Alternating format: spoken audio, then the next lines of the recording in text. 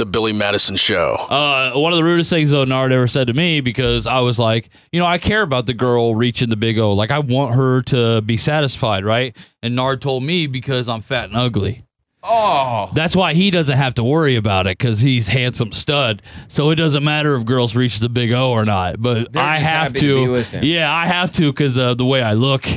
And that really shut me down. I mean, his pace, especially with him being big, he's got to keep up. Wow. What do you mean? Well, that's not what you were saying. He gets out of breath. That's not what you're saying. And You're saying you don't care if your girl reaches the big O. Yeah. Because you're handsome. Yeah. Wow. It and helps so her. you only have to make your girl reach the big O if you're ugly. Is what he said. Huh. It doesn't matter if a girl reaches the big O with him or not because he's good looking. Right. Derek does. So essentially, you know how Nard always says that big girls try harder? Yeah. Because they have to. Right. So basically, you just said Derek is a big girl and he has to try harder because he has to. Yeah, I didn't think about it like that, but yeah, basically. Wow. Yeah. Wow, that is rude.